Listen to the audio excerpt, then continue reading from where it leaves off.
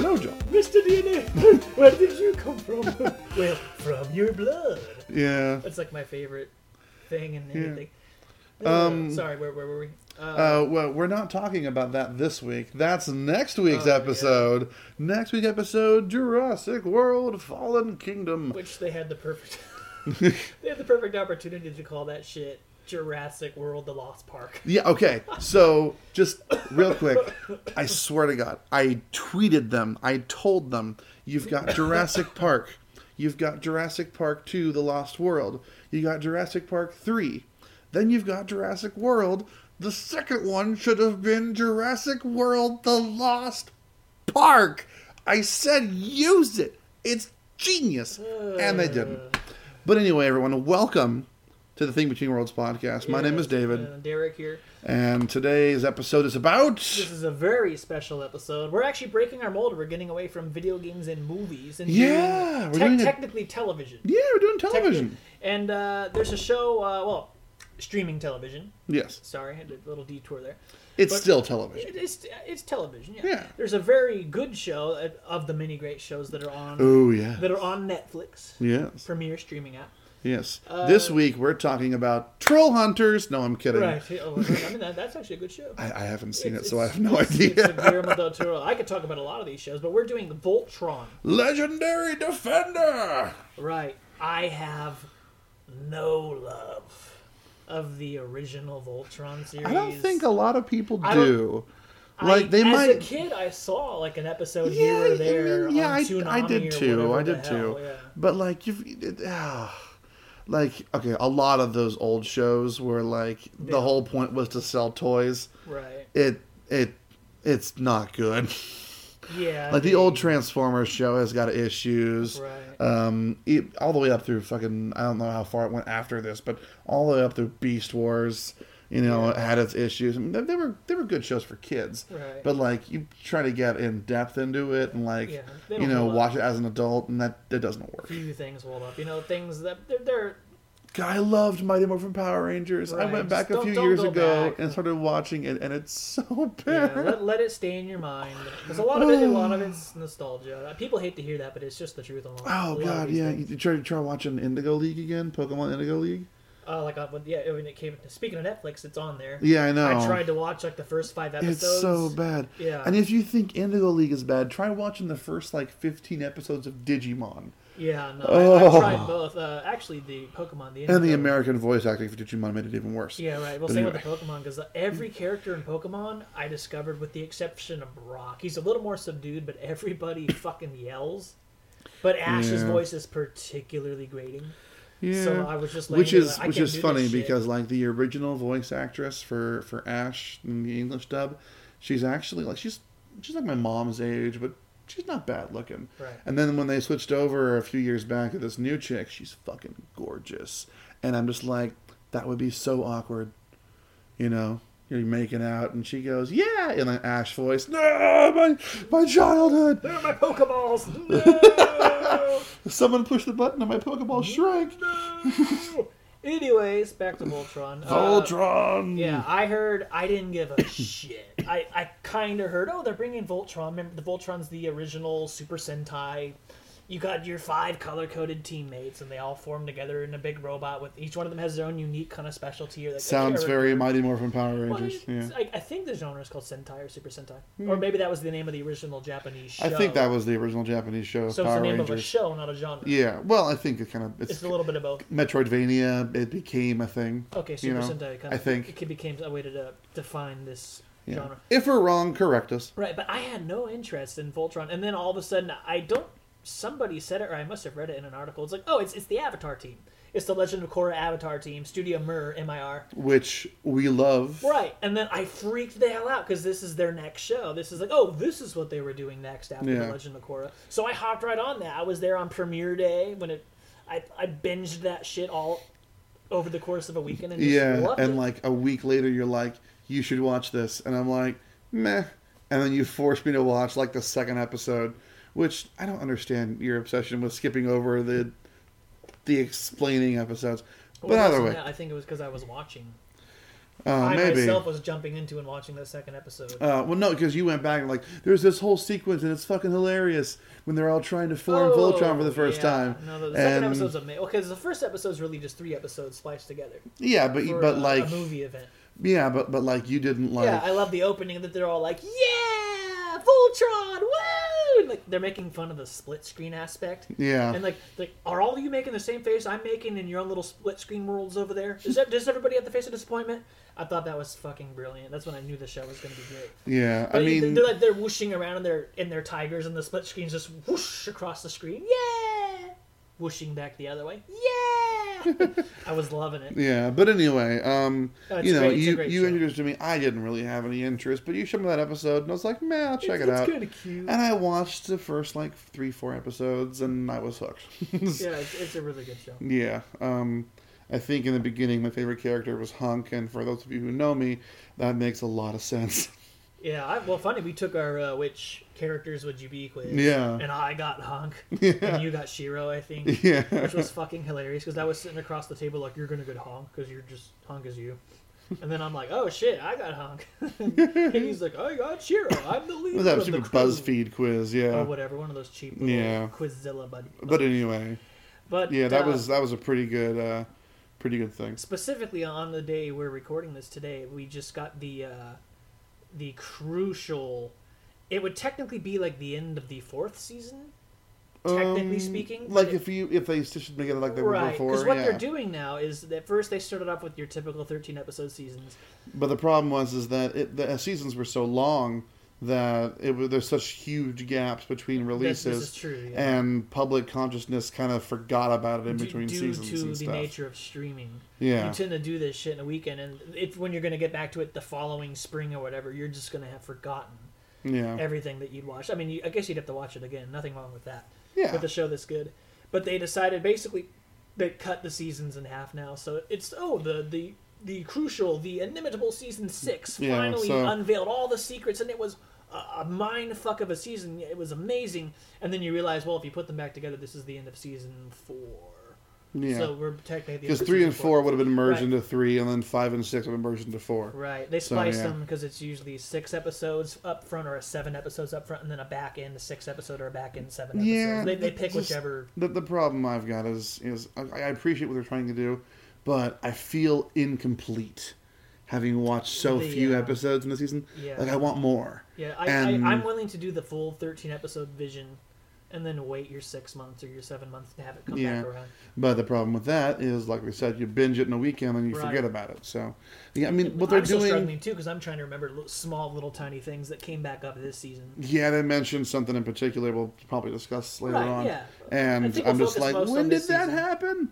Well, we'll focus on our favorite episodes too, I think. I definitely. Yeah. I have my favorites, But I mean, okay, for those of you who don't know, I mean, thank you for listening to the podcast, but Voltron is, like we said before, it's, a team of 5 people who join together and they get these color-coded lion mechs that form together to create a Megazord type thing. It's a person-shaped creature. Is it conscious? Is it not? And you just kind of go, yes. Yes. It's something that's kind of ethereal. Yeah. It has its own life force. It's very much a Mighty Warrior kind of thing. Each lion in the mech has its own spirit. Yeah, it's pretty clear they're conscious. They're actually made from ethereal interdimensional asteroid aluminium. Or some sort of a... Yeah, it's... Some sort of a... What's the... I'm brain farting on the word. Alloy. It's like an alloy. Yeah. It's an alloy that kind of fell from the sky, came from another dimension. Yeah. That's basically its origin. And the basic plot is there is a big bad guy named Zarkon who's taken over the universe, and Team Voltron forms together and decides, with the help of some other people, a princess Alteans. The Alteans. They're called Alteans. The princess of the Alteans, one of the last remaining members of that race, who is in hibernation, and her butler type friend character. Karan. Yes. They team up and they form Voltron and they start striking back against the Galra, which is the species that Zarkon is. That's basically a logline or a synopsis. But we'll stop right here and say major spoilers. We're just going to be talking everything Voltron. Voltron Legendary Defender. this iteration of Ultron. We don't know much about the old series, to be honest. Through what's happened in this and the things that I'll go. You've read articles, right? And stuff, I'll read trivia. Yeah. Like, oh, did you know what happened in that episode was a fun meta joke about the original series, or something stupid like that. But yeah, major spoilers. This is, I guess we'll call this a spoiler cast. So it is, because I already spoiled totally. Oh, Ultron's really meteorite. I think the only cast we've done that wasn't spoiler cast was the God of War one. I think. But we try to keep the secrets. Yeah, let's. What do you guys like? Do you guys like it when we spoil stuff, or do you like it when we just sort of hint around things? But when I dive into a podcast, I'm usually, fuck it, I know everything about this. I've already watched it. That's why I'm listening to the podcast, is because, hey, I wonder if these people have seen or they know anything I don't know. Does that mean we need to re-record the God of War podcast for spoilers? Right, for full spoiler? No. I was kind of still in the middle of it. That's actually one of our highest listened to episodes. It's actually the highest trending thing ever on YouTube. Cool. I read, like, in increments, like, exponentially it expands every single day by millions and millions of views across YouTube. It's a good game. Playthrough videos, trivia videos, talking about the lore videos. It's the highest trending thing ever. But yeah, back to Voltron. Sorry. I just thought that was an interesting fun factoid. We're fun factoid here. Yeah.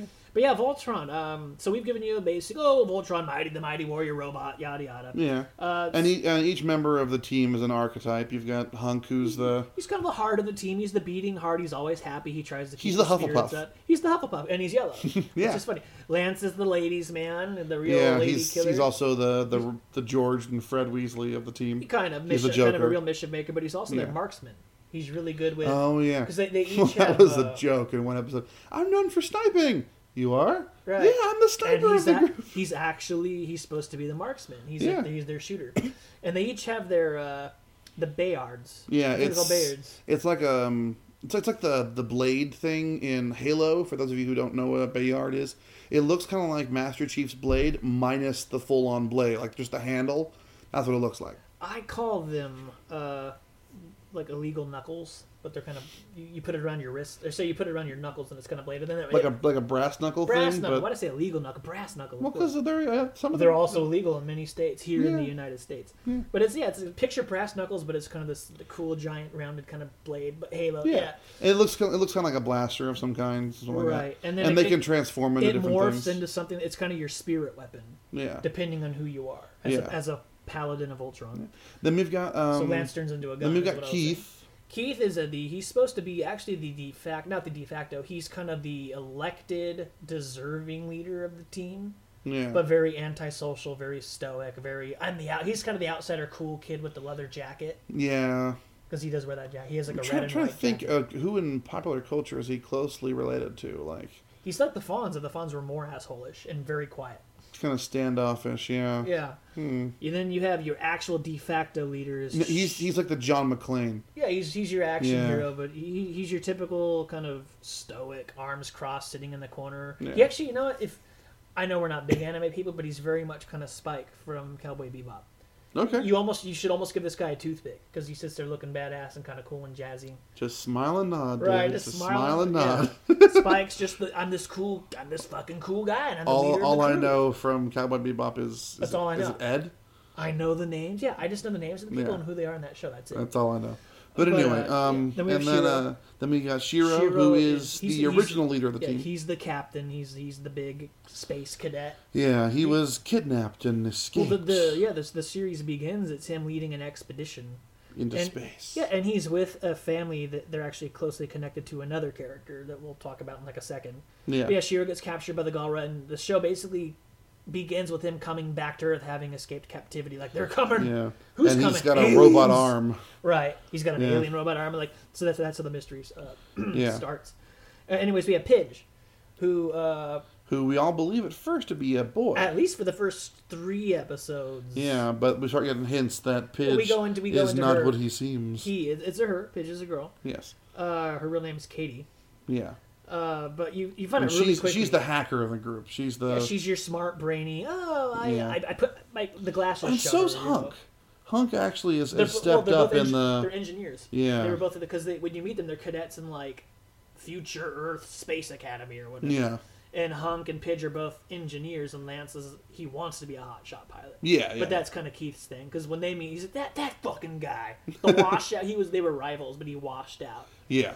But yeah, Shiro comes to Earth, and basically that's when the plot kicks off. Like, oh, listen, we're not alone in the universe, and there's aliens called the Gara. Oh, look, giant lions. Like, what's going on? I think I intercepted things from these aliens called the Gara. They're talking about something called Voltron, and then they just kind of pinpoint to... Yeah. Didn't they explain that this season? That Keith was always on the Voltron because his mother had actually been protecting the Blue Lion. Yeah. On Earth. So that kind of... Yeah. So now we go back to that first episode and we realize that's been and, it's a lifelong speaking hunt. of Keith's mother, she's Gara. Keith is half alien. Sorry. You discover that in like season 1, I think, because he has that dagger, and it's like the very end of season 1. Well, I think we see it, but we don't actually put 2 and 2 together until we meet the I think the Blade of Marmora, right. which is the Galra sect that's like against Emperor Zarkon. Right, it's like the Galran Rebellion versus the Galran Empire, basically. Yeah. Star Wars. No, I think it didn't want to end, and he was just staring at the dagger because he'd been able to activate it, and that's all you got was him in his room staring at it. Well, yeah, but we didn't Or he know was what it playing was. with it, and then they came in and he freaked out and put it away.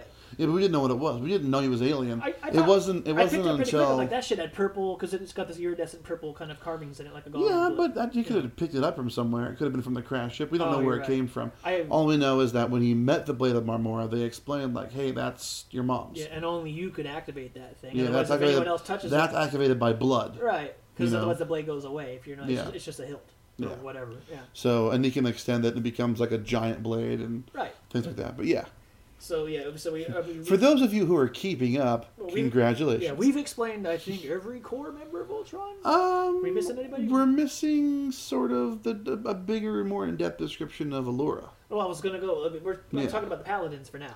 Well, Spoiler alert: Allura becomes a Paladin. yeah, at some point, Like the original Shiro series. disappears, and we find out later on that the poor guy has died. And it's sad. But when that happens, Keith steps up, takes over the Black Line, Lance takes over the Red Line, and our Princess here Allura takes over the Red Line, yes. who her father was the original Paladin for, was Yep. the Red Line. So that's kind of it runs in No, the no, blood. she takes over the Blue Line. Oh, the blue shit. Yeah. Oh, I'm sorry. Was her dad? Dad had the Red Line. Down the Red Line, regardless, but she becomes a Blue which Line. was Keith, and now it's Lance. Lance does the Red Line. Yeah. You're right, I'm They, sorry. Fucked the up. two of them shifted up a level. Right. Anyways, we'll talk about Princess Allura. We're still like at the beginning of the story here. They all Yeah. find the Blue Line on Earth. Yeah. Because they're able to pinpoint exactly where the Galra going. They think they know where it is. They go into the cave and they see it and they get a vision of Voltron. And it's like, oh, you've been chosen. Board me. And it's Lance's line because it's the blue one. Yeah. And they basically fly to this far-off planet like at light speed. So it's like something out of Green Lantern. Yeah, and it takes them shit, to oh! what, the red one, I think? What's that? Takes them to the red one next? I think they go to the Castle of Lions. Oh, the Castle of Lions, you're right. And then it's from not there, on Altea, or maybe from it is there on they Altea. figure no, it's on Altea. Right, so they yeah. go to this planet called Altea, and they basically go into this castle because they get visions from the Blue Line, like, oh, go do these things. So they go in, and in And cryo sleep, they discover 2 aliens, but they're just Hylians. They're very Hylian. For Zelda yeah. fans out there, I'm sitting here going, man, these people would make a great Zelda series. But they do have special abilities, as you said before. There's these pointy-eared, they're humanoids, and they also have kind of glowing bioluminescent tattoos under their and under their Allura has, but not Karan. Allura has the ability to use magic. Right, it runs in her blood. Yes. But Allura's a princess, and Koran's her. He was the captain of the guard. Now, see, here's a problem I've got. Why is it that in all these stories, like, they're princesses when there's no king or queen? She should just... Shouldn't She should be queen now that Yeah, everybody's I mean, gone. no one's there to hold a coronation ceremony for her, but she should have just, by default, just bloop up to the in queen. a way, the way the story evolved, she is the de facto queen. She has a lot of responsibility. People really look up to her. She's queen in all but name at this point. Yeah, but in the why? story. She should be queen in Right, it. she should be queen. Queen Allura. Semantics. Princess Zelda. There's no king or queen at this you point. should The be king's Queen dead. Zelda. She should be Queen Zelda. Right. Sorry. But in most stories, her father's out there somewhere. As a ghost. Oh, is that? I mean, sometimes he's lying. Or a boat. He's like, save the princess. Or, save my daughter. Well, Breath of the Wild, he was a ghost, and Right. and Wind Waker, he was a boat. Yeah. A ghost boat. We'll talk about that some other date maybe, because I'm like, oh wow, I have some things I could talk about the Wind Waker. Anyway. So does that mean he was dead possessing about because he's beneath the sea, or was he alive beneath the sea? I don't know what's going on here. Your boat? Right. So yeah, the Alteans, Allura, Koran. Koran is like kind of her butler, but he's skilled in so many things. He's always revealing a new skill set. Yeah, and his grandfather is the one who built the castle of the lions. It's in his family, and that was also part of the new season where you realize, oh, okay, this is a great technological marvel, and his family built it. That's kind of cool. That's why he knows so much about it. But they're the last of a race. So I guess we're basically through season 1 because it's all set up. Yeah. Season 1 reveals, okay, Princess Allura's father, Prince Alfor, I think it was. Yes. It was King Alfor. He forged Voltron because he knew how to perform magic, because the Alteans are a magical folk. Yes. So Hylians, or at least the Zelda lineage, basically. Yeah. And she looks like Zelda. Although I was telling you were amazed. I'm like, the character is black. So that they've broken some barriers here. It's a lead character in animation who's African American or African Altean. I couldn't tell. Yeah. Well, what's funny, she changes colors. I thought she was episodes. tan. She's very tan. Yeah. But she's voiced by a black actress. Yeah. It was overjoyed to get the part because she loved the original series, and she said, I remember when they showed me the design of Allura. I mean, she was black, and I was so overjoyed. Oh my god, they're gonna make Allura black. And she's very dark, very dark tan, white. Yeah, well, not so much in recent seasons. But go back and watch that first episode, and she's way darker than she ended up, more so now. And they actually they reveal that the Alteans are shapeshifters, and sometimes depending on their mood, it can change their pallor. So if she's really stressed, or I guess she's stressed all the time now, she's a little lighter. But the fans noticed, like, they were so happy to have a diverse character who was black, and all of a sudden it's like, whoa, did you whitened her between episodes? And the creators, it's Joaquin and I think it's Lauren Montgomery. They were also the Korra showrunners. Okay. They were like, you might want to hold on here. We're going to explain that. There's a reason. And then they unveil, she literally just like shapeshifts into a Galrin, like drone or a Galrin guard. Yeah. Right in front of like Keith, and he's like, what? Oh, now you're like 9 feet tall. Holy crap. She's like, yeah, we can shapeshift. That's what we do. And you're like, oh, that's something that her race can do. Okay. Yeah. I thought it would be through magic, but it's just a genetic thing they all have. Yeah. But yeah, at the end of the series, you realize, okay, Alfor forged this thing, and your big Darth Vader moment is the villain, evil Emperor Zarkon. Yes. Cough. I'm pretty sure they took Zurg from Zarkon. Probably. Yeah. That and Darth Vader. It's very Vader and Zurg. Vader, Zurg. They always sound kind of cool. Yeah. The big cliffhanger is, fools, you fight Zarkon. I built Voltron with Alfor. And you're like, oh no, not only that, I was the original Black Paladin. I led Voltron. So you're like, how are you going to fight the guy that's... Like, the Black Lion obeys him and still respects him as its paladin. So that's like your big fucking cliffhanger. Yeah, and there's this big like spirit battle between Shiro and Zarkon. That's season 2. That's like Shiro's whole arc during that season. Yeah. And he eventually wins it over. They fight on like I think that's the space. The astral plane. Yeah, which is my favorite episode. It's the Space Mall episode, which people think is filler, but they have this really big arc happening.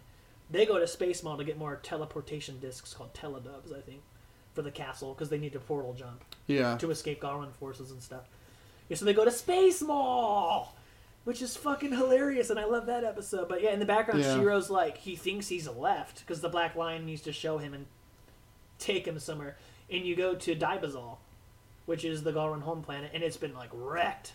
And this is where they start to sow seeds of exactly what Zarkon had been up to, and the origins of Ultron. It's like that planet was like robbed of its life force, its quintessence. Yeah, quintessence is the energy that makes up all matter and life. It's like mana, elixir, whatever you want. And in this universe, in this world that we're taking you through, quintessence is basically, there's a whole other dimension made of pure quintessence that leaks into our world. Right. And in the Galrin homeworld, they found a rift leading to this dimension. And that raw power is what made King Zarkon go totally insane and become Emperor Zarkon. Drove him fucking nuts. So he's evil, not by like his him and his lover. His lover, We'll get to that in a minute. Lover of the nighttime. What happens is, that's when you begin to see the overall story begin to happen in that episode. But then, Shiro basically thinks he meets Zarkon, and they have this big fight. Very, very much, you cannot control the Black Lion, I'm the guy. Then Shiro finally becomes full max paladin of the Black Lion and fucking drives Zarkon off. before you realize he never even left at all. Yeah. And it was just him sitting in the Black Lion, and it was giving him a vision. So my question is still, like, did he actually fight Zarkon? And I think he did, because Zarkon has the magic, because he has his little sidekick witch. Yeah, I do believe that in one point in that episode, you see, like, Zarkon react like, ugh! Yeah, so he was being zapped in via magic by Hagar to antagonize Shiro. But yeah, season 2, that's pretty much your big arc, is everyone kind of coming to terms with themselves as the Paladins. Yeah. Although, to be fair, there's a couple of things you want to mention in the Space Mall episode. Oh, no, Space Mall, which is my favorite episode. There are epic celebrity voice cameos in this fucking episode. What's the guy's name? The Inulu shop trader or whatever? Yeah, he's like, oh, they start haggling for the Teledub lenses. Yeah. And Koran's like, would you take 2 pieces of Apocalypse? I'll take this. How about 3 pieces of Apocalypse? Your firstborn child. It's the fucking voice of Paul Rubin. It's Pee Wee Herman's voice, which is like, you shit bricks when you hear that. Not only that, it's like even earlier in the season, you have the Underwater Mermaid episode. Yeah. You've got like Weird Al is one of the voices in the episode. Yeah, and Mae Whitman the voice of Katara from Avatar: The Last Airbender, as well as April O'Neil from the new TMNT, which just ended. But she's one of the mermaid chicks. I think the Queen Mermaid chick, she was the one the that princess. You didn't get to see the face. She was the other person in the rebellion. Like Weird Al was the goofy leader. Like, I drew a map, you know. And she was very like they were wearing sacks and putting fish over their heads to prevent the psychic. There was like a roe beast that ended up being this living coral reef that they were feeding roe beasts are robot beasts. Like, remember My Over from Power Rangers? I'll make my monster grow! It's the equivalent It's to that. just that, but it's made of robot stuff. It's a Rita Repulsa monster. Yeah, essentially. For people that don't get Voltron. Yeah. Being first. Yeah, we haven't mentioned roe beasts up until this point. Up until this point, every couple episodes... Zarkon and his witch Hagar, who's actually also his lover / wife, has been making these robot beast things and sending them after Team Voltron, trying to destroy them. It's like she uses magic and usually takes their soul and puts them into a machine. It's like, I found this great alien warrior, but now I'm going to strip you of your flesh and put you into this Megazord form. And that's how she makes them bigger. Yeah. Because the robot always looks like a larger version of what it actually was as an alien or a person. Anywho, Space Mall, and then we did what's the mermaid? It's called Far Beneath or Beneath the Sea, or it has a name. Something like Beneath, that, yeah. I think. But I think it was in another one of my favorites was the Voltron Show. Is the name of the episode. They make fun of the entire Super Sentai genre by putting on like a show on ice, basically. Yeah. And in the episode are these fucking aliens that just make beep and boop sounds. Beep, boop, beep. Right, and there's one main one that's always hanging out with Koran. Bebo Beep. Yeah, which is like the best entrance ever, because he's like, all right, you guys understand, every time you do something, pose. And I'm sitting there laughing, because they always pose in Super Sentai. And all of a sudden, out of nowhere comes this stick alien, just boop, boop, boop, boop. Right, Bebo Beep, we have 5 minutes to showtime. And the best thing, like, what the fuck? The best thing, we just found out today, Bebo Beep, who just says, boop, boop, boop, boop, is voiced by 1980s sitcom star Dave Coulier. Yeah, from Full House. From Full House. And I should have dressed show me that. And that kind of, he does do that voice. He does kind of do the voice. It's ridiculous. Yeah. I didn't expect that. Also, back in Space Mall, one of the shop owners for the knife guy. He's showing the knife guy is fucking Vince from You're Gonna Love My Nuts, the infomercial guy, you know? Yeah, Vince the ShamWow slap chop guy. The slap chop, yeah. Yeah, it's and he finished the epic rap battle for Billy Mays. It's fucking Vince. Yeah, there's all sorts of celebrity cameos. Yeah, oh man, that's ridiculous. I think, a couple of different voice actors played Zarkon. There's like young Zarkons. A pretty big television actor, Kevin Durant. Also the person I hope plays Kraven the Hunter in a Spider-Man film in the future. But you can't tell, but Derek's crossing his fingers. Right. Yeah, no, he looks the part, and he usually plays Russian characters, even though he's like American, Irish, or whatever. Anyways, there's so many celebrity voices, and you don't even know it's fucking great, yeah. But I guess we'll just go through. We've made it through the season 2. Seasons 3 and 4. It's about introducing a lot more Zarkon lore. Well, and lore entirely. And it's where we get introduced to Lotor. Lotor. Prince Lotor. Who you think is going to be? Because season 2's cliffhanger is like Zarkon gets fucked up. Yeah, we think he's gonna die. And then Shiro's gone missing because the cataclysmic blow. They both kind of go in for the killing blow on each other, and there's just cataclysmic. Yeah, and Shiro just disappears. Yeah, he's like not in the black line, and they're like, "Well, what happened to Shiro?" So, Yeah. But the big cliffhanger is Zarkon is alive, and he's like on his deathbed, and like Hagar the witch comes out and like, "Get Prince Lotor." And you're supposed to, if you know anything about the original series, that's when you're supposed to be hyped. But to me, I'm like, oh, I guess he has a son, a prince. Yeah.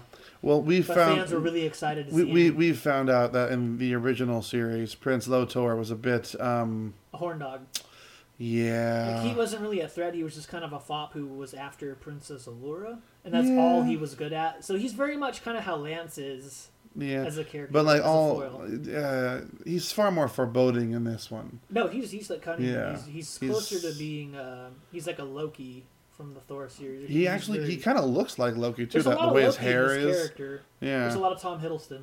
Yeah, the way his hair is framed with the clothes he wears. They introduce him and you realize he's got like no love for his dad. Yeah. I thought he was going to be loyal and take over or his mom for that matter. Right, he doesn't give a shit. He's off doing his own thing, so you can tell he's like the prince who just kind of diddles with himself, and no one ever saw him as a real threat or as a... He diddles with himself? I couldn't find a better term, but he's just off doing his own. He's off diddling. Yes, he wants to do his thing, and you could tell he's the rich prince who gets to do what he wants, but then you find out he's in this... Well, yeah, he's just jerking around, and like that's what that means. But you discover he's like, from what I got, I guess he's had a lifelong love affair with Altean magic, and he was into some really dark shit, trying to find the history of such and such and such and such. Yeah, and then they peel the layers back, and you discover like a whole lot more. We find out that he has rescued the remaining Alteans from in the most recent season from being.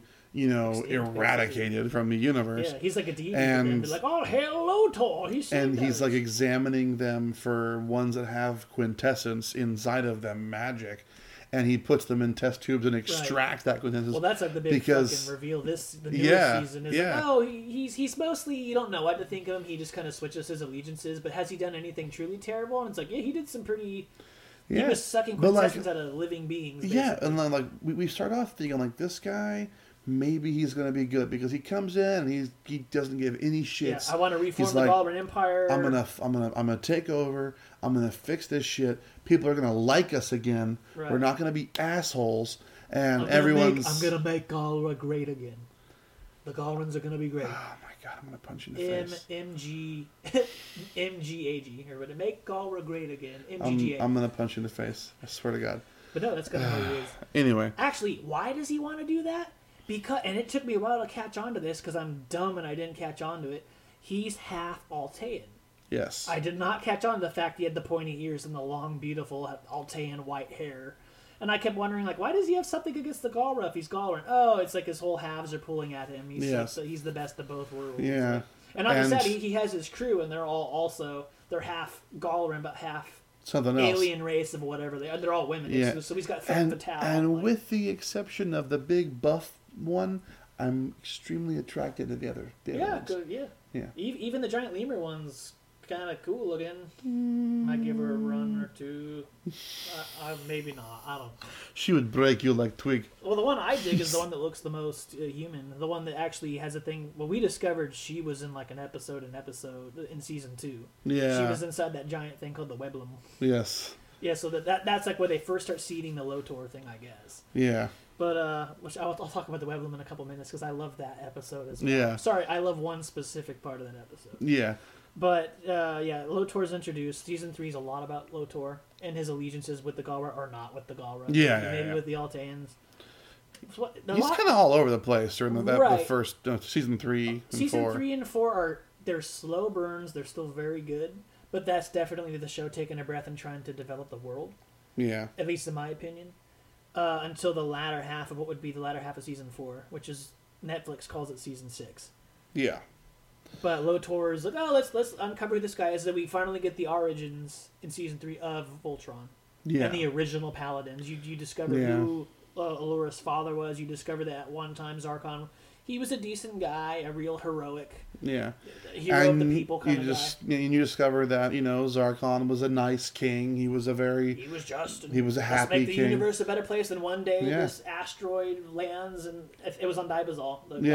And they're like, oh, we love science and magic. Let's go investigate this. And they're like, my God, this asteroid ore has unlimited quintessence, which is like magic. And he falls in love with an Altean, and they get married, and that's what draws Zarkon towards a bad thing, is because he has this obsessive lover. Minerva is her name. Yes. In life, she's an Altean named Minerva. Yeah, she becomes super obsessed and so power hungry.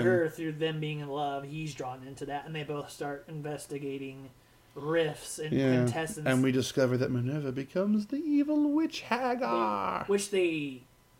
Now it's really obvious, because the end of season 1, that's another reveal. Yeah. Is Allure's fighting Hagar and pulls her hood back, and oh my God, you're Altean, and she's got the bioluminescent tats and the bioluminescent marks, and you're like, oh, and she's got the long white hair. Sorry, that's what I meant to say, long white hair. I didn't catch on to the fact that Hagar was Lotor's mother. Yeah. Because it should make sense. She's got long white hair, and she's an Altean, and she's always near Zarkon. She's like his number 2, and I'm like, oh.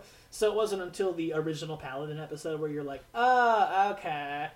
You put 2 and 2 together, and you made 4. Yeah, we make Lotor. We make Lotor. Oh, we made 4. Well, we didn't make Lotor. They made. Right. Yeah, you and I. No. Quintessence actually robs her of her sanity and her life. It kills her. Yeah. Which is like really sad to watch. She's like withering away and dying in her bed, raving about quintessence and all these theories and theorems she has in her head.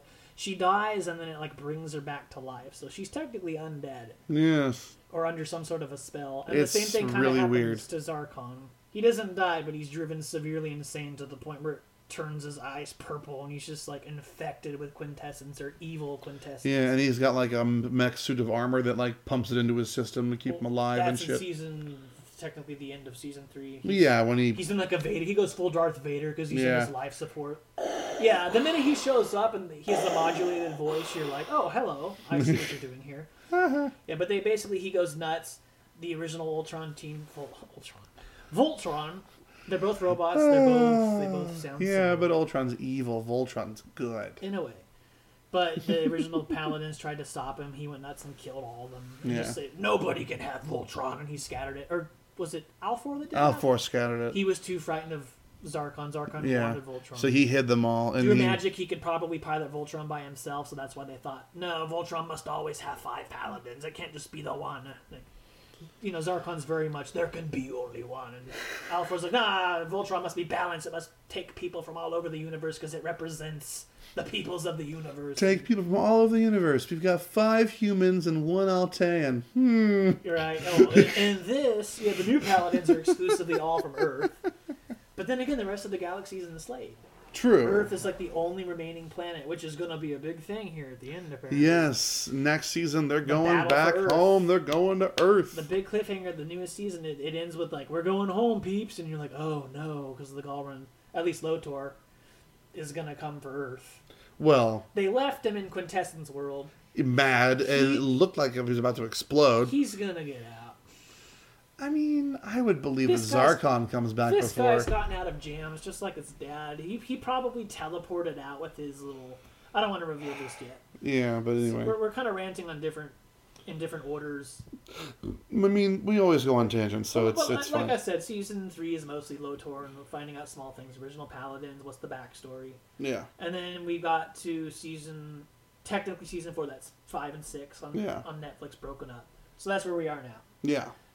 Beginning of 5's once again slow. Yeah, I believe that's when... Was that when Shiro comes back? Shiro comes back technically in the beginning of season 3. Okay. Well, halfway through season 3. Right. Okay, so yeah, we've got Shiro back, but we find out that there's something off. It is pretty obvious because he's like, I narrowly escaped another Galran prison, and they kind of you meet up with like Hagar and stuff. I don't know why I couldn't figure out that Lotor was half Altean and that she's his mother, but I instantly was like, she was a clone. Like they let him go on purpose. He's going to wreck some shit because he's going to be a sleeper cell agent. Because it's obvious. He's getting headaches and hearing voices. And you swear you get a vision of him coming out of a test tube. And the minute he came out of that tube from the prison with bunny ears that he was in, I'm like, oh, he's a fucking clone.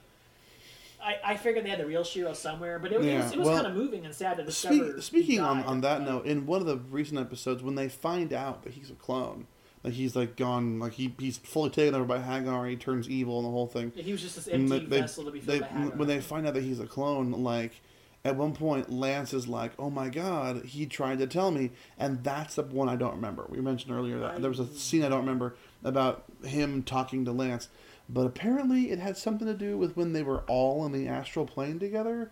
It might have been. I'm not sure when that happened though. Yeah, I do remember that. There was like Shiro in the distance yelling something or something like that, and he's like, "Ah, I can't hear you." And Lance is the only one who was there. Yeah, and like Shiro was just like, blah, blah, blah, blah, blah, blah, and that's when I knew something was wrong. Like, no, it's not. I've been stuck in here because it's not so much he's dead. He was absorbed by the Black Lion. Yeah. So like his body consciousness is gone. Was in the Black Lion. I guess he disintegrated, but his consciousness ended up basically in the Black Lion. So and it's kind of sad when you find that out because it's just in the middle of the episode. He's like, "I'm sorry, Keith. I think I'm dead," and you're like, "Dang." Yeah. And the previous episode's pretty heavy because it's Keith fighting clone Shiro, and I swear to God, I thought it was going to be traumatic because they're fighting on a space station and it's going down, and he's like holding on to unconscious clone Keith, and he's like, "I have to let him go or else I'm gonna die too." And you're sitting there.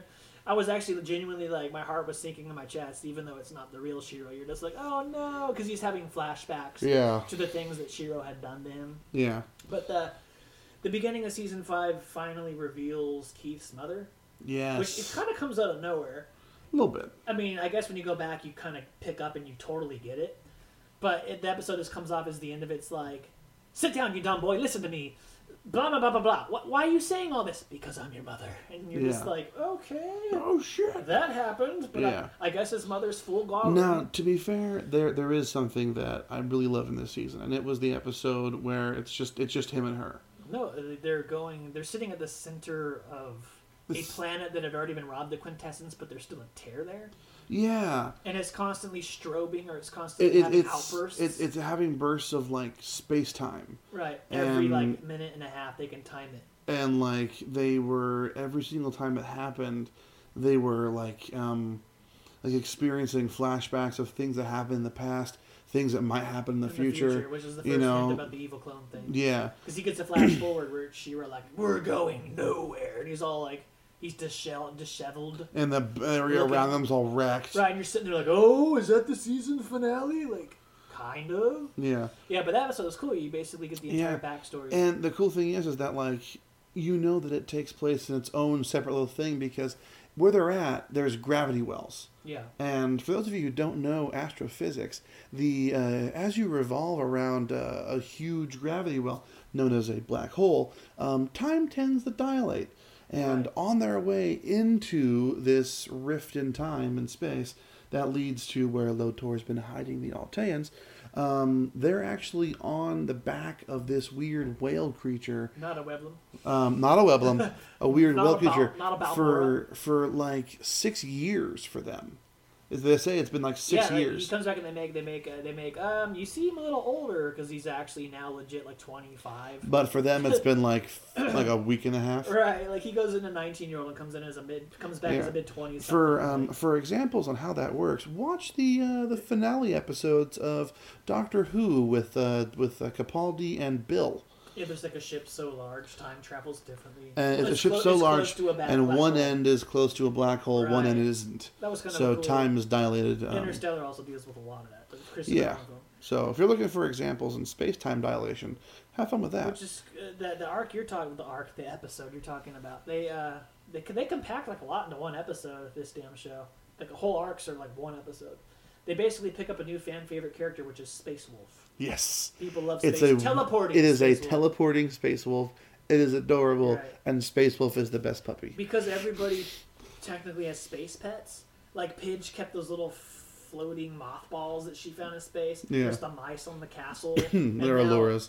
Yeah, and now Keith brought his teleporting Space Wolf. His mom and of course, they have the cow. Yeah, Keltner. They picked up from Space Mall. Right. The filler episodes all kind of connect, but they're always really fucking good because they figure when they do a filler episode, just go all out and just get zany and weird. Oh yeah. So Space Mall connects. Space Mall has that awesome fucking chase sequence where they're riding the cow on like a hover platform. It's like a hover and it's surfboard. fucking gorgeous. And I love it. They got Farcon on their tail. Mall Cop. Zarkon. Yes. I'll bring honor to you, Zarkon. I, Farkon. You know, I am Varkon. I will bring honor to Zarkon. I am arbiter of the space maw. Yeah. Yeah, but and then we'll go to Rip It Sal's. Rip It Sal's. Yeah, I like that. Like some old dude with a beard just sitting there washing dishes. Like, hey, how long have you been here? I've been here since I was a little girl. You're just like, what the fuck?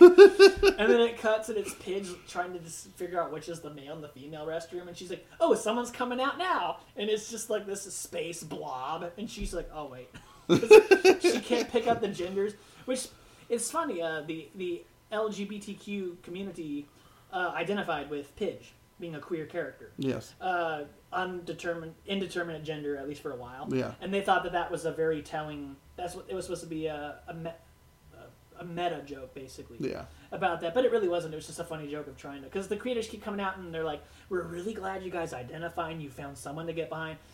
Pidge just represents breaking the mold. You know, a girl who's into science and being the brains of the operation and doing things that aren't technically feminine, but she's not queer and she's not, neither is she lesbian, or, you know.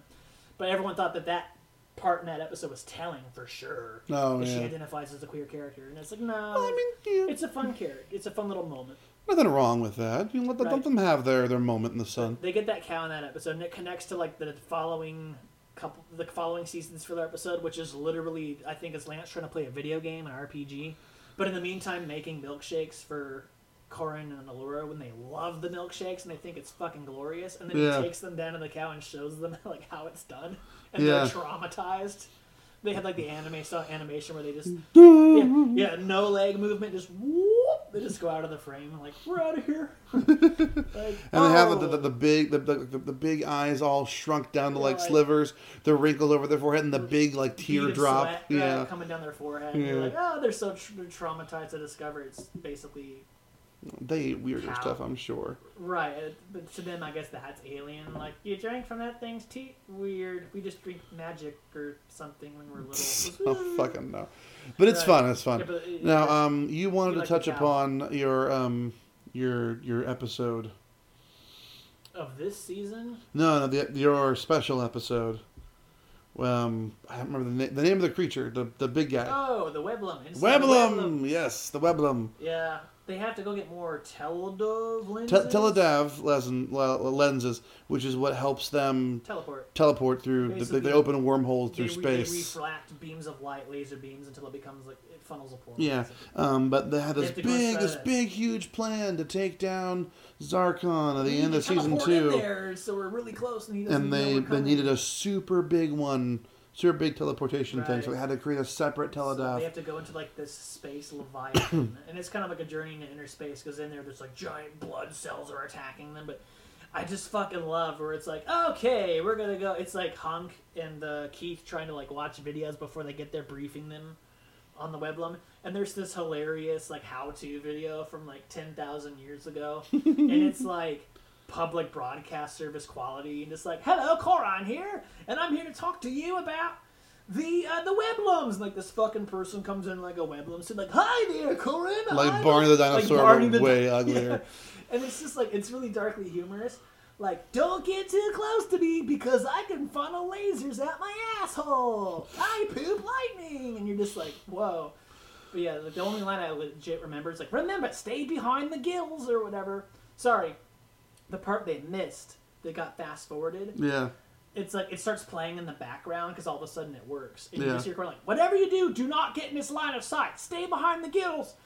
Because if it sees you, boy, are you done. And like, it just cuts abruptly after the person in the suit goes, that's right, if I can't see you, I can't kill you.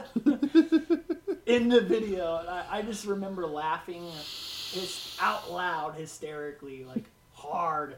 And I replayed it about 10 times. But yeah, I love that episode. I love anything that involves, we're going to shrink down and go in, and cells are going to be large and they're going to attack us, and the white blood cells are the real danger when you're that small. And, yeah.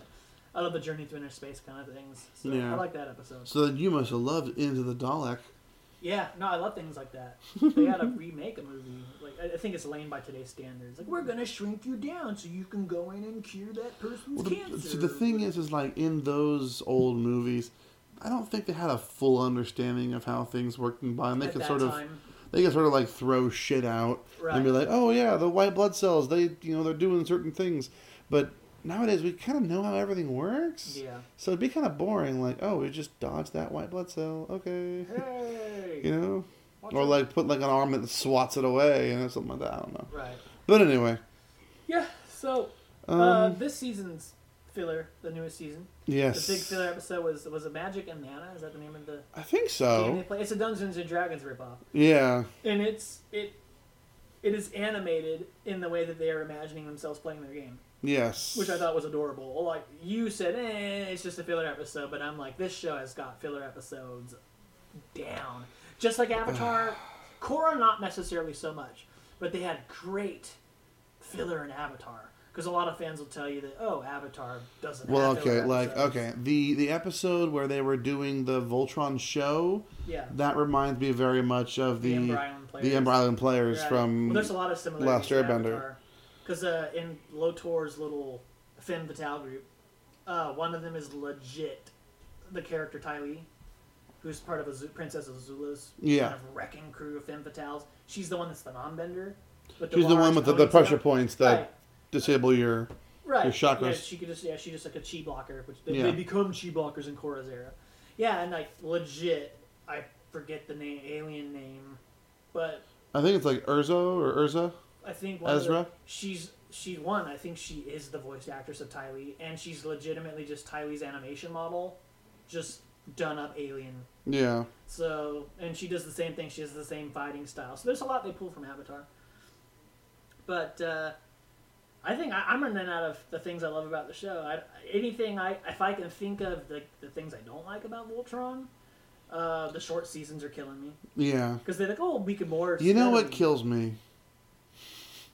The fact that in every single episode, with the exceptions of like 3 or 4, they have to have that ham-fisted, stupid, long-winded, goddamn motherfucking transformation sequence like Sailor Moon. You see, my problem with the whole transformation sequence in general is like in one of the most recent episodes, they had the entire episode and like nothing was really going on in the way of forming Voltron. And then at the very end, they have the 45-second long transformation sequence, and then they just fucking ended the episode. Yeah. It's like, no, you don't do that. You put it in the next episode, or like I think at one point, like there in an episode, like they transform into Voltron for no reason, like season 2 or 3.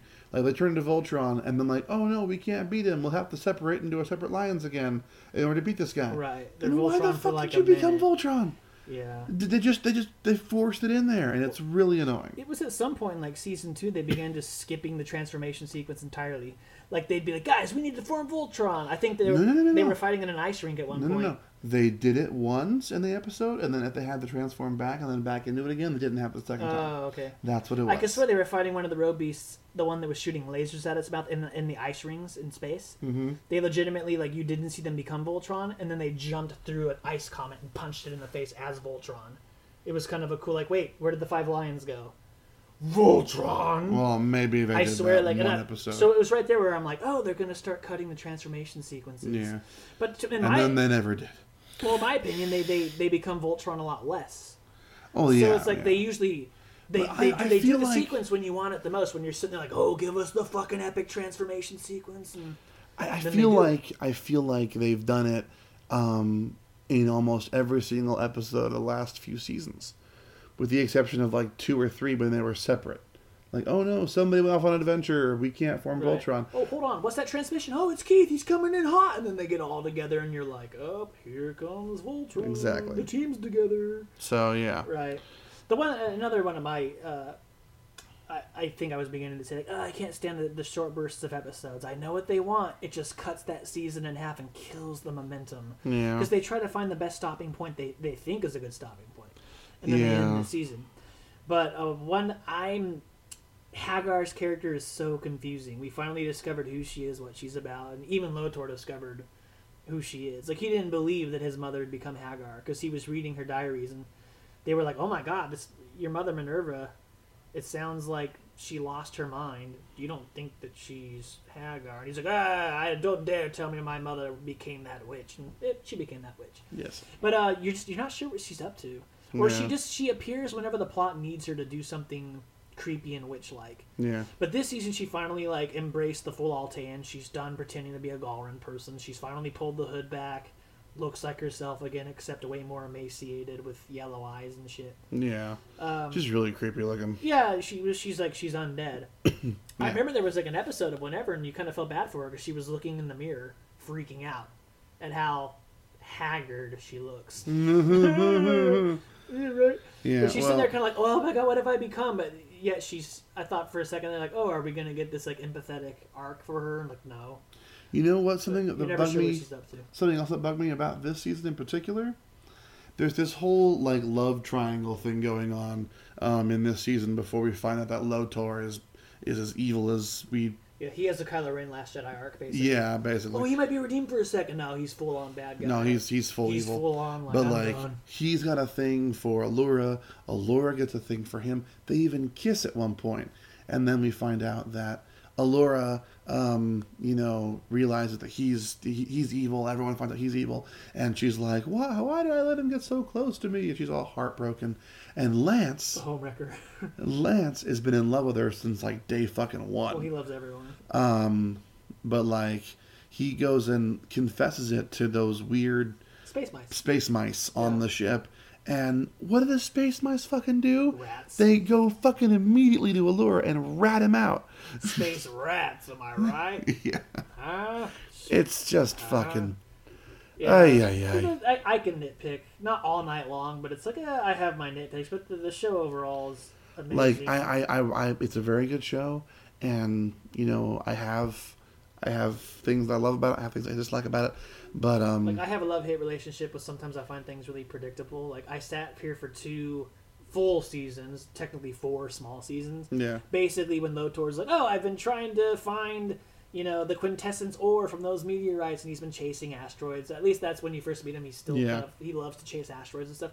I'm like, let me guess, you want to build a meteorite ship so you can make your own version of Ultron or whatever. And I've just been sitting here waiting for it.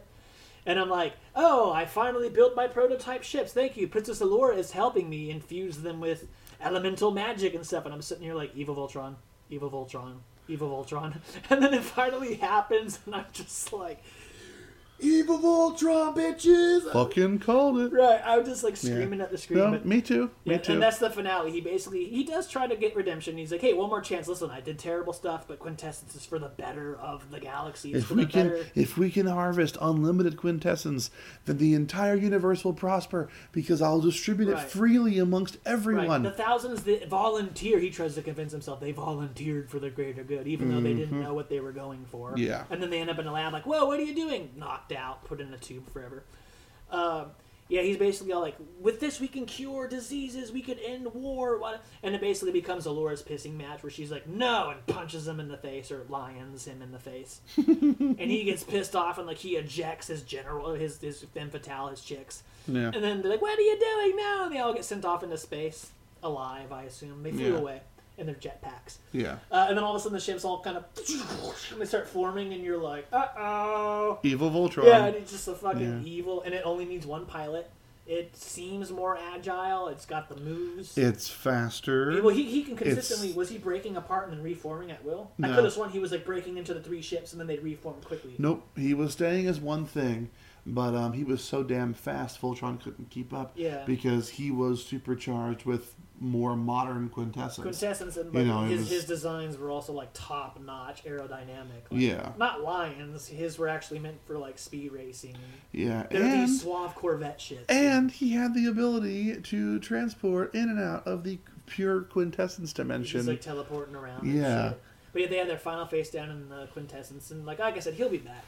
But I thought a fun little Easter egg, at least from the pictures I've seen of old Lotor, towards the very end of the scene where he's just losing his mind and freaking out, and they're going to leave him. He's animated much like the original Lotor. He's got the very large fish eyes with the slit pupils, and his hair's all disheveled, and since he's part Galrin, he does have sharp teeth, but he was showing the sharp teeth more. He looked a lot more insane and kind of scary. Yeah. And I liked that. I'm like, if he comes back, he needs to be the original villain, the bad Lotor. Not the Horn Dog, but I'm the heir to my father's throne, Lotor. Yeah, I think he's just going to come back. Yeah, I picture him coming back. He can teleport back out. Acting kind of like if he does come back, I don't think he's going to come back. At least not next season. Well, who's your villain otherwise? There's Sindak, who's Mega Arm. Hagar, dude. Oh, Hagar, you're right. Yeah. Like I said, though, they haven't. I think Lotor's done. Developed her well enough. Well, that's what this next season's going to be about. I think. Hopefully. I think it's a cool idea for a character, but you just don't know what her deal is. Like, she literally gets to the mythical land of Oriande, or whatever it's called. Oriander. And you don't even know what she does there. She just, takes off her hood like, I'm Altean again, I'm home, and I assume she went and got the secrets of Altean alchemy or whatever. I don't know. But you don't know what she did with it, I think. We'll find out. Okay, so we're just going to have to wait. Yeah. Because this season, I hate to say it, finally spoiled us with all the answers to our questions. But I think unless there's anything else you wanted to bring up, I think that's about it. I thought it'd be fun to do television for once. Yeah, just kind of shoot on and the show. the fact that we came in after 4/6 seasons. I chose this as the right one to come in on because this was probably the most viral, memeable. Like all the big reveals were here. A lot of the questions were answered. Yeah, this was like the Game of Thrones holy shit hype season. So, it's a very good season. I definitely agree with you that we need to do an episode about it. And I think for the fact that we sort of summarized 6 seasons in however long this episode's been. We just kind of nitpicked and picked the things we remembered. Been about an hour or so. Yeah, not bad. Yeah, highly recommend it if you love your Avatar, Last Airbender, all the Studio Mer stuff. Of course, you've been spoiled on most of it, but if you don't mind spoilers, definitely go check out what we described. It's much better to watch it than it is to hear us talk about it. Right, and I try to think of as many Easter eggs and things I knew. The actors we found out were behind the scenes and stuff. Now, on a wrap-up note, let's say, given the fact that it's kind of like Avatar, how would you compare it? We got original Avatar, Legend of Korra, Voltron. Where would you put it in ranking? Ooh. Well, 2 are very similar because they're sequel shows. True, but I'm just saying. I consider Avatar equal to Korra, personally. A lot of people they won't give me that. I hate to say it, I put Voltron behind Avatar and Korra. Okay. So third place. Cool. Just because I think it looks a little generically sci-fi. Yeah. But not a lot of the time. But when they finally started traveling and you saw more planets and stuff, it's beautiful. But when you're just stuck to the interior of that castle, or you're in a Galran command ship, it's all just neon pinks, and so visually it ends up being uninteresting sometimes. Yeah. Whereas like Avatar and Korra are gorgeous, especially in Korra. They went all out in Korra. I got to put those ahead of Ultron. Okay. From a visual standpoint. Here's how I would rank it. I'd put the entire Last Airbender series ahead, the very top. Then I would put Korra. Then I would put Voltron. But below Voltron, I put Korra Season 1 because that was the most boring shit. Yeah. I tried to show a buddy of mine, like his 6-year-old son. He loved Avatar, and I'm like, well, there's another Avatar, kid. And we sat down and tried to watch Korra. He was into it, but he would start chattering and he'd get restless, and I'm like, ooh, it's kind of the more it's the more mature show. Yeah, it's more for teenagers. Anytime the villain showed up, he was like pissing his pants. I'm like, what's the villain's deal? And he loved like the final 3 episodes. But now we're in book 3 and he's loving it, like the extreme benders who can do he's like loving Korra. But I think we'll show him Voltron next. Where I'm like really excited to get to Voltron because he thinks it's all over, and I'm like, you're not going to comprehend this, but the people that make Avatar make other things. Here's the other thing they made that isn't Avatar. Yeah. And see if he has any interest whatsoever. Yeah. Giant robot with a flaming sword. Yeah. Cool, huh? That's pretty cool. One little thing I want to throw out there real quick. Well, I made a bunch of comparisons between Voltron and the Megazord from Power Rangers.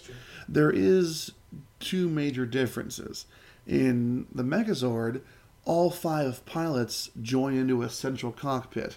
In Voltron, each pilot stays in their individual lion heads. Well, they're controlling the individual parts of the body. Yeah, which makes it much more difficult to pilot. I'm sitting there like, wow. Like, I'm picturing, I think at one point they did like a What if you kicked left and like the rest of the robot didn't want to go with it? Would you just like disassemble? I don't know, but I'm just picturing like I think at one point they did like a spiral kick, like one leg was down, one leg was out, and they just kept spinning around. Like the person in that lion was gotta be getting sick. I think like probably or they all get sick together. I think their minds like Neuralink when they become Voltron. Oh, maybe. So they're all running off of like what do I want to say, like intuition and instinct and stuff. So they when one Paladin gets an idea, they're all feeling like, oh, Keith's gonna go for a sword, I can feel it, so they're all like, form sword together, and and the robot's doing a lot of it itself, and they just need to be and the other difference is like the Megazord didn't have a lot of weapons, but Voltron's got a lot of stuff. It's got the shield, it's got the sword, got the laser beams. That's a lot of fun of the shows. They're always unveiling like new power ups. Basically, it's like watching a video game because they're always unveiling some new thing the robot can do or some new weapon. The more they bond with it, the more things it can do. Because like in their Bayards begin evolving too. They're like, actually, I think it's the first season that they're like, wait, the lion's calling to me, and this little panel comes up where they stick their Bayard in. It's like, I'm Hunk, I get the big chunky lion because I'm the big chunky guy. My Bayard thing's calling to me, puts it in. What's it going to be? It's like a big bulky rocket launcher that Voltron takes out. Things like that. It's pretty cool. Yeah, that's like the fun of watching the opening seasons. But I don't want to ruin any more in case people are unspoiled and decided to listen to this. But anyway, this has been the Think Between Worlds podcast. If you guys want to send us any emails letting us know your opinion about Voltron or, hell, any Avatar The Last Airbender or anything, feel free to shoot us an email at thinkbetweenworlds@gmail.com. You can reach us on Twitter at tbetweenworlds. We're on Facebook and Tumblr, and we're all over the place.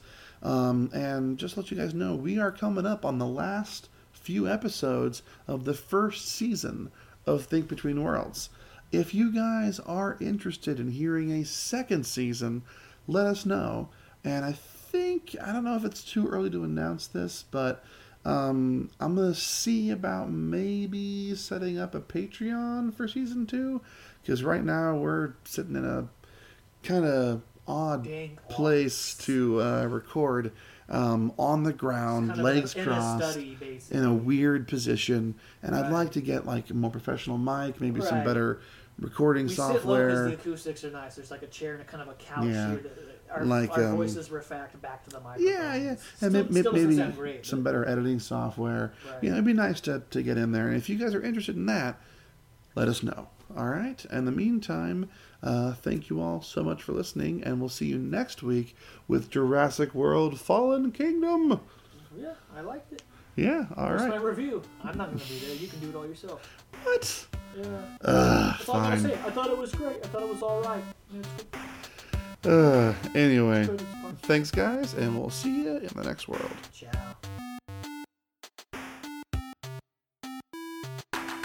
The Think Between Worlds podcast was created by David Kennedy Fauna and Derek Dillon. It is hosted by David Kennedy Fauna and Derek Dillon. It is edited by David Kennedy Fauna, and it is produced by David Kennedy Fauna, Derek Dillon, and Madison Snedman. Music by Kevin McLeod from Incomptech.com, and cover art by Davy Jones. Thank you all so much for listening, and we hope to see you in the next world. Karan out!